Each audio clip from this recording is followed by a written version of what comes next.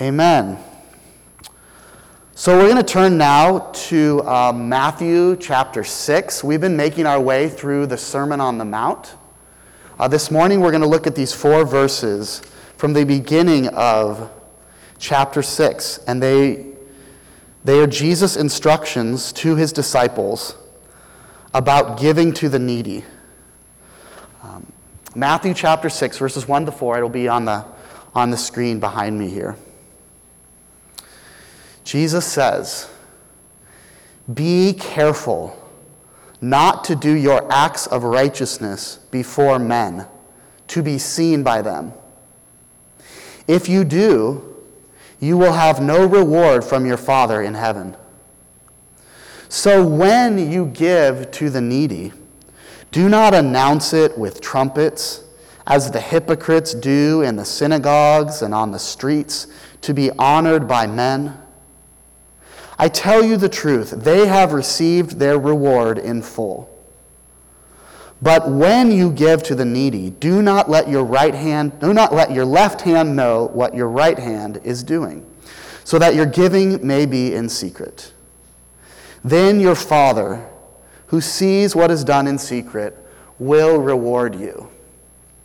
This is the word of the Lord. Thanks be to God. So I have been blessed and encouraged and strengthened in my faith so many times by people giving anonymously, by people, not letting their right hand know what their left hand is doing, and supporting ministries and things that I've been involved with through the years. As I was reflecting on this passage this week, I thought about a time when I was a church planter. And, church planters and missionaries, oftentimes they're supported by people outside of their church or their area. And every year that I was part of, that I was leading this church for 7 years, in December you send out a newsletter and people are praying for you. And then in December you kind of send out that letter because a lot of people maybe give an extra gift at the end of the year. And that year, and I always included in there, this was the gap that we needed to raise in order to, move forward as a ministry. And I believe that year, the gap was $30,000 for that month that we had to raise. And I sent out that letter. A new couple had started praying for me that summer, and I included them in this letter. And the day that the wife received the letter, she called me up and just had one simple question, really, some of the logistics actually in how to give. But then, there was a simple conversation between her and her husband. Other times in church planting, sometimes you feel like you're singing for your supper. And you have to take people out to lunch, and you have to, beg and plead, and I might have even resorted to trying to guilt people into it a little bit. I mean, forgive me, Lord, but maybe I did do that a couple times. But this was the total opposite of that. It was just a grace, and the church received a check the following week for the whole amount, for $30,000. And I asked them, can I share with people about this? Can we just celebrate God's generosity through you? Is there anything that I can do at the church for this, or is this in honor of anyone? And they said no. They said no. And they wanted it to be kept a secret, and they wanted to give from what God had given to them. And I want to emphasize right away that the size of your gift to the Lord, or the size of their gift to that ministry or whatever, is not the point. What Jesus is saying is he's establishing this reality. He's saying, if you want recognition from other people, you'll get it. But it's a temporary recognition. And it's a recognition that kind of comes and goes. When you give in secret, you get an eternal reward. And you get recognition from really the only person whose opinion matters. Human beings, we're so fickle. We can be so thankful for someone and then the next week, be disappointed in them. But God's opinion of his children doesn't change. And so when we give in secret, and as Jesus continues his sermon, he's going to talk about praying in secret, talk about fasting in secret, all these things. When you do them, when you do these things that are between you and God, you get something beautiful. You get that reminder that you're his and that you belong to him. So in this passage, Jesus is just saying one thing. He's saying, don't announce your giving. Don't announce your giving. Be generous in secret. Be generous in secret. One of my mentors, he says that he wants to be outwardly frugal, but secretly generous. Outwardly frugal and secretly generous. And I really like that. I'm drawn to that way of life because there's something about that that's attractive. It draws me to it. And Jesus is saying that if you are a disciple of mine, if you are a follower of mine, if you are a student of my way of life, you already have what you need. The most valuable thing in life is a relationship with God through Jesus Christ. And if you have that, what other recognition do you need? What other pat on the back, what other acclaim, what other significance do you need? You have the greatest treasure. You have the thing that we're all looking for, a relationship with our Creator. And so, Jesus communicates this teaching, this emphasis on, being generous in secret, through these three pictures. First, he gives us 3 types of giving. There are 3 types of giving, just in that one little word that I want to convey to you. Because it's not just about dollars and cents. Second, Jesus says there are 3 actions. We can respond to his teaching in 3 different ways. So there's 3 different actions. And third, there are 3 different results. There are 3 different results when we live in this way. So first, there are 3 types of giving that Jesus is referring to when he talks about giving here. When you give to the needy. And he repeats that again in verse 3. First of all, Jesus is talking about doing charity. Doing charity. And this comes from the Latin word caritas. It means love and service. A lot of times when we hear that word charity, it has a negative connotation for us. We sort of think, that person's a charity case. And we can kind of look down on them. We can feel sorry for them. But charity is a rich, beautiful word.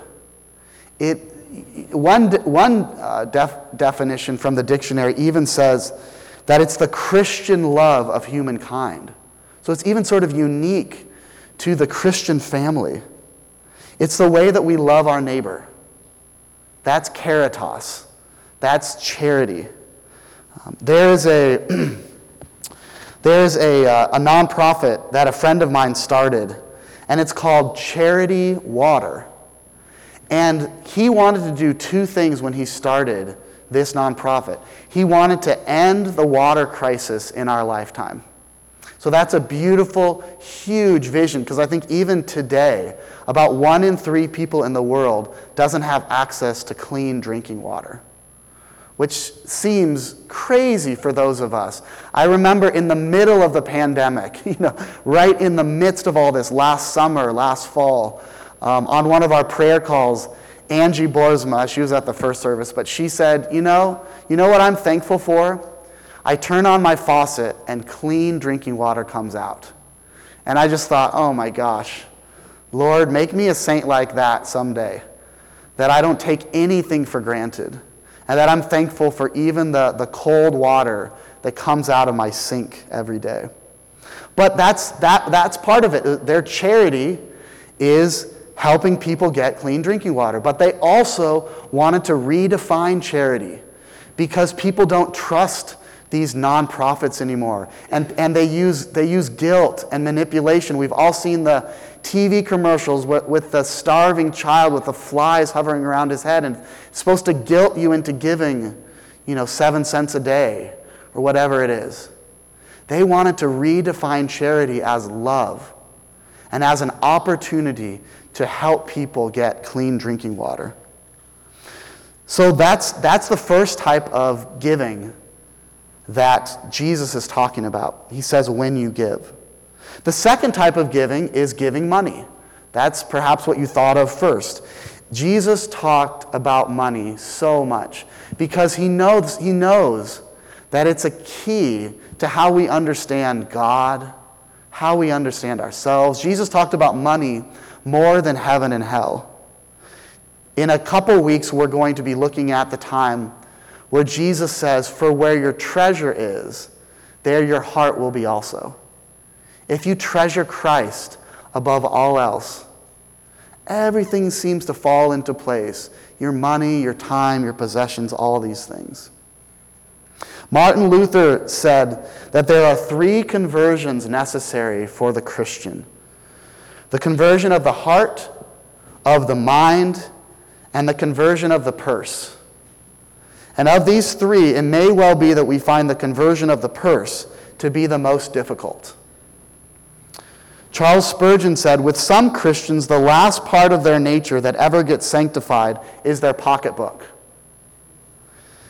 And I once heard a story about a church that was undertaking, a building project like we did to build this sanctuary, and the minister stood up one Sunday morning to the congregation and he said, well, guys, I have some good news and some bad news.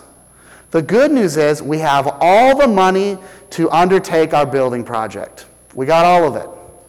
The bad news is it's still in your wallets. I thought that was pretty good.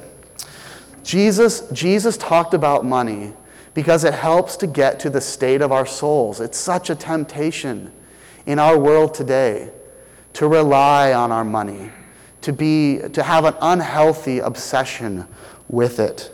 And I just want to invite you again to talk to me, talk to any elder, talk to any deacon. If you're looking for guidance in this area, how can I live more in line with what the Bible teaches? How can I honor God with everything that He's giving me? The third type of giving that Jesus is talking about is helping the poor. He says that again and again, when you give to the needy.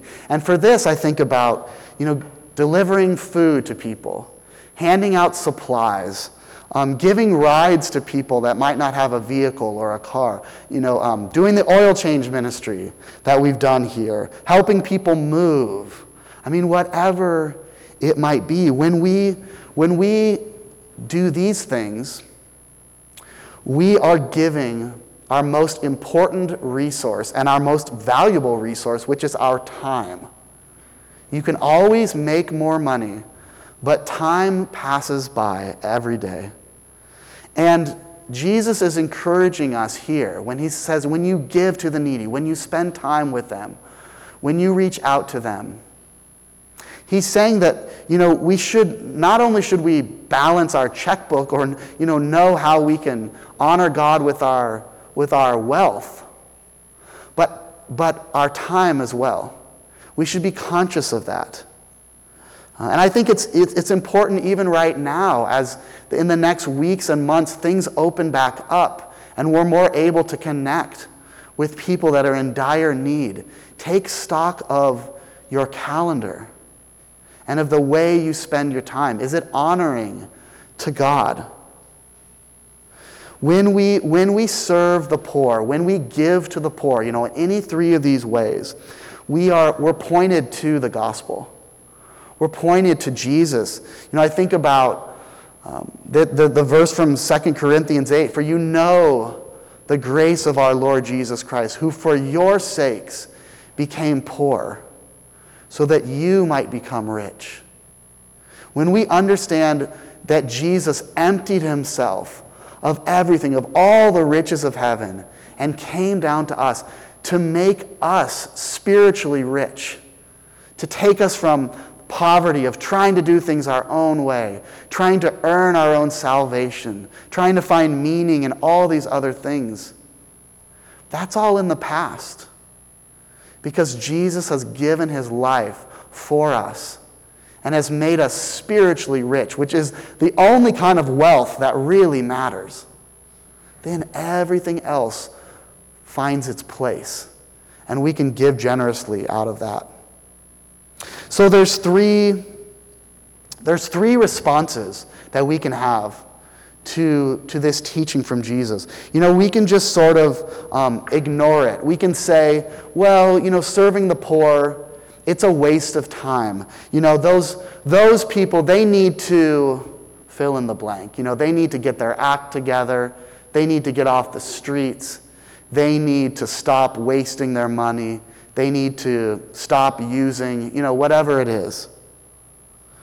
But when we do that, we ignore the fact that God determines everything. Most of us in this church work very hard. We work very hard to provide for our families.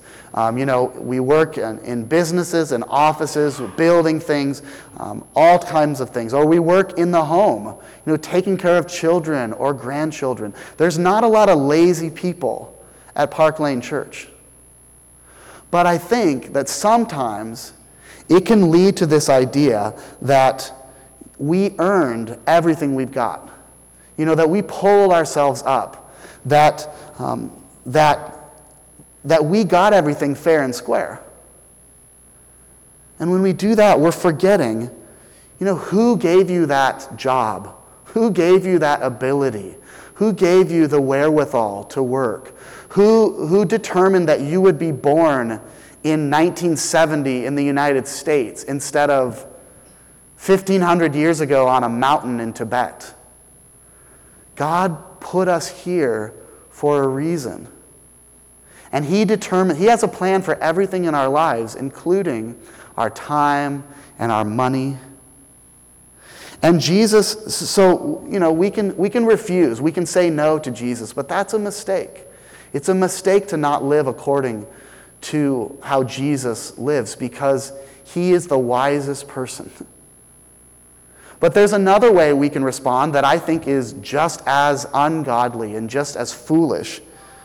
And that's captured in verse 2, because Jesus says, when you give to the needy. He doesn't say if you give to the needy. He doesn't say, if you're feeling really charitable and really generous, and maybe you had a good month or a good year last year, then you can give to the needy. He's saying, this is a normal, regular spiritual discipline for a follower of Jesus.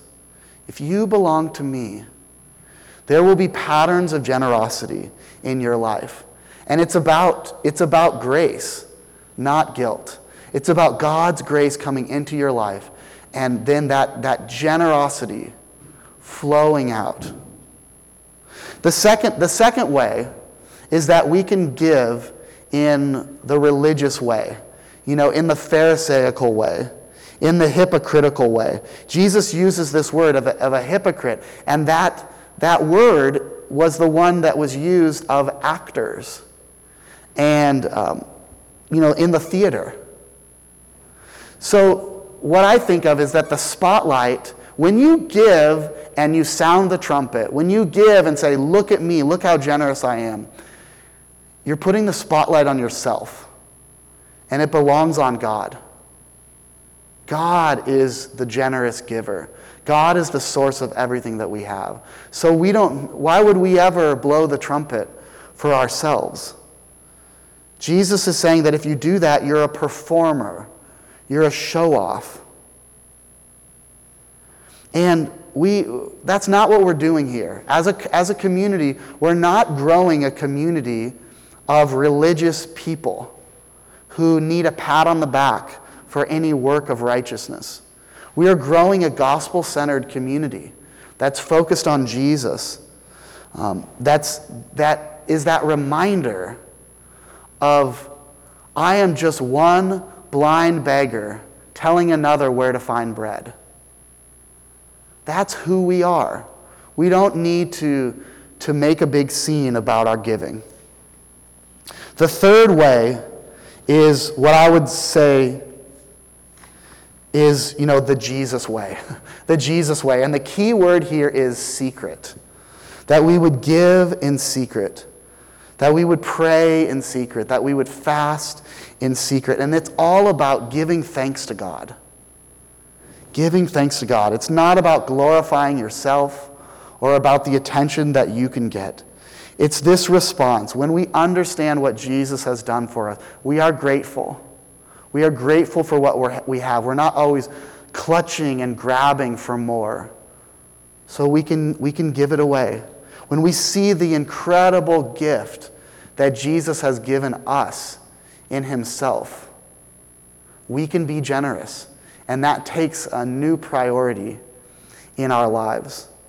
Doing things in secret keeps this balance. Jesus uses this phrase that has now become pretty famous. Don't let your right hand know what your left hand is doing. And what an incredible picture that it would be so secret that it's just between you and God. It's stealthy. You're secretly generous. It's humble. And it's very attractive. I think there's something that's so cool about the generous person who doesn't need the attention for it. It's very Christ-like. And if we do these things, if we give in this Jesus-centered way, we have three results. We have peace now, we are rewarded now, and we are rewarded in the future. We have peace because we know we're doing things Christ's way. If you give for the attention, if you give to get things in return, you're always looking for that pat on the back. But you already have it in Christ. We already have our identity with him. We're already building our house on the rock. Jesus is going to talk about that in chapter 7. But we're building our house on the rock, not on sand. So it's firm. It's going to be there. And we are rewarded. The reward of generosity, the reward of having a rich prayer life is God. You get more of God. You get his presence in your life. We have a God that notices. We have a God that rejoices in singing over us. And it brings a smile to God's face when we're generous. Whether that's $1 or 100 or 1,000, the size of the gift doesn't matter. It's the posture of our heart. And us, having that family resemblance that I talked about last week. We start to resemble our Father in heaven because he is good. He is generous. And he makes us more and more like that. And then we'll be rewarded at the great banquet. Jesus says that in verse 4. Your Father who sees what is done in secret will reward you. So there's a future reward that's coming. And, Jesus talked a lot about that, and the Bible talks about what heaven will be like, and it's this over-the-top, incredible. Revelation says the streets will be paved with gold. Jesus said there's mansions in heaven. And I don't, what is he saying? None of those things are really important. The picture, what he's saying is that we'll have everything that we need. That we'll have Jesus there, that he'll be the light of the city, and that we'll all be well provided for. So we have that hope. We have that certainty that that is what is coming for us. And so everything that we give here, all the time that we spend serving other people, helping people, reaching out, it will be multiplied, and we will be rewarded. And at that great banquet. Well, friends, just as we close out this morning's sermon, there is an opportunity here through our church to give to the needy and to give back to the Lord in secret this year. We are announcing this morning. I've talked with the council, and we just felt like this is the time. This is God's word prompting us. But in the last couple of months, our church has received a very generous and anonymous gift from someone, from the estate of someone who's now with the Lord, who's celebrating all that. A generous gift of $62,500. And we are just blown away by God's generosity and his goodness in providing for us. And we've been praying as a council of what should we do with this incredible gift?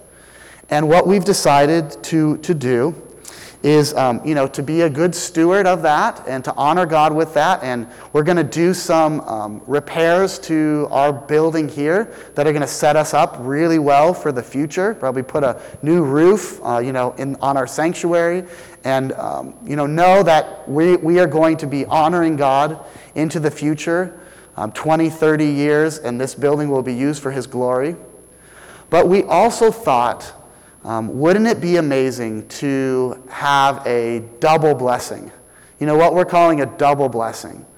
So to raise money amongst our church family here, to match that gift, and to use those funds to support missionaries, to support church planters, to support ministries that are serving those that don't know Christ, those that live in poverty, those that are not yet reached.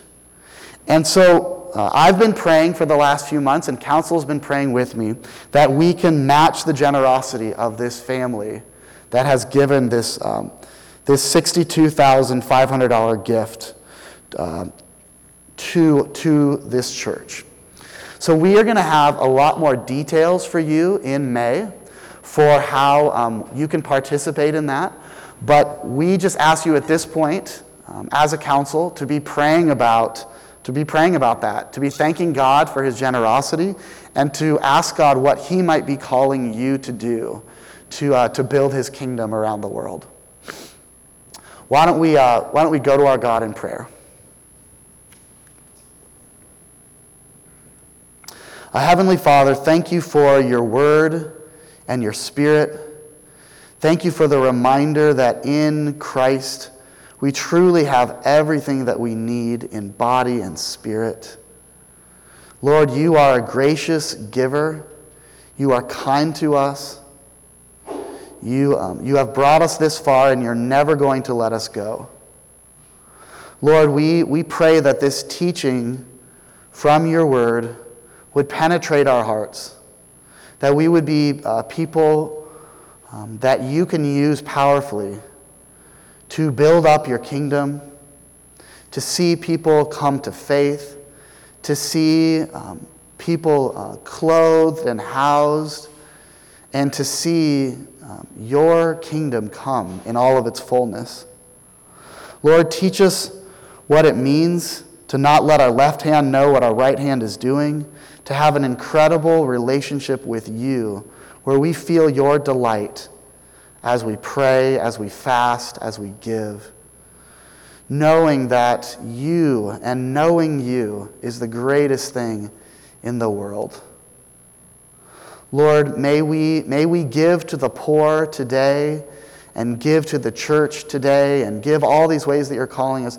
May we do it as a cheerful giver, Lord, not through being guilted or through being manipulated, but that we would simply give as a response to who you are, Lord. We ask all these things in the name of the generous giver, in Jesus Christ. Amen.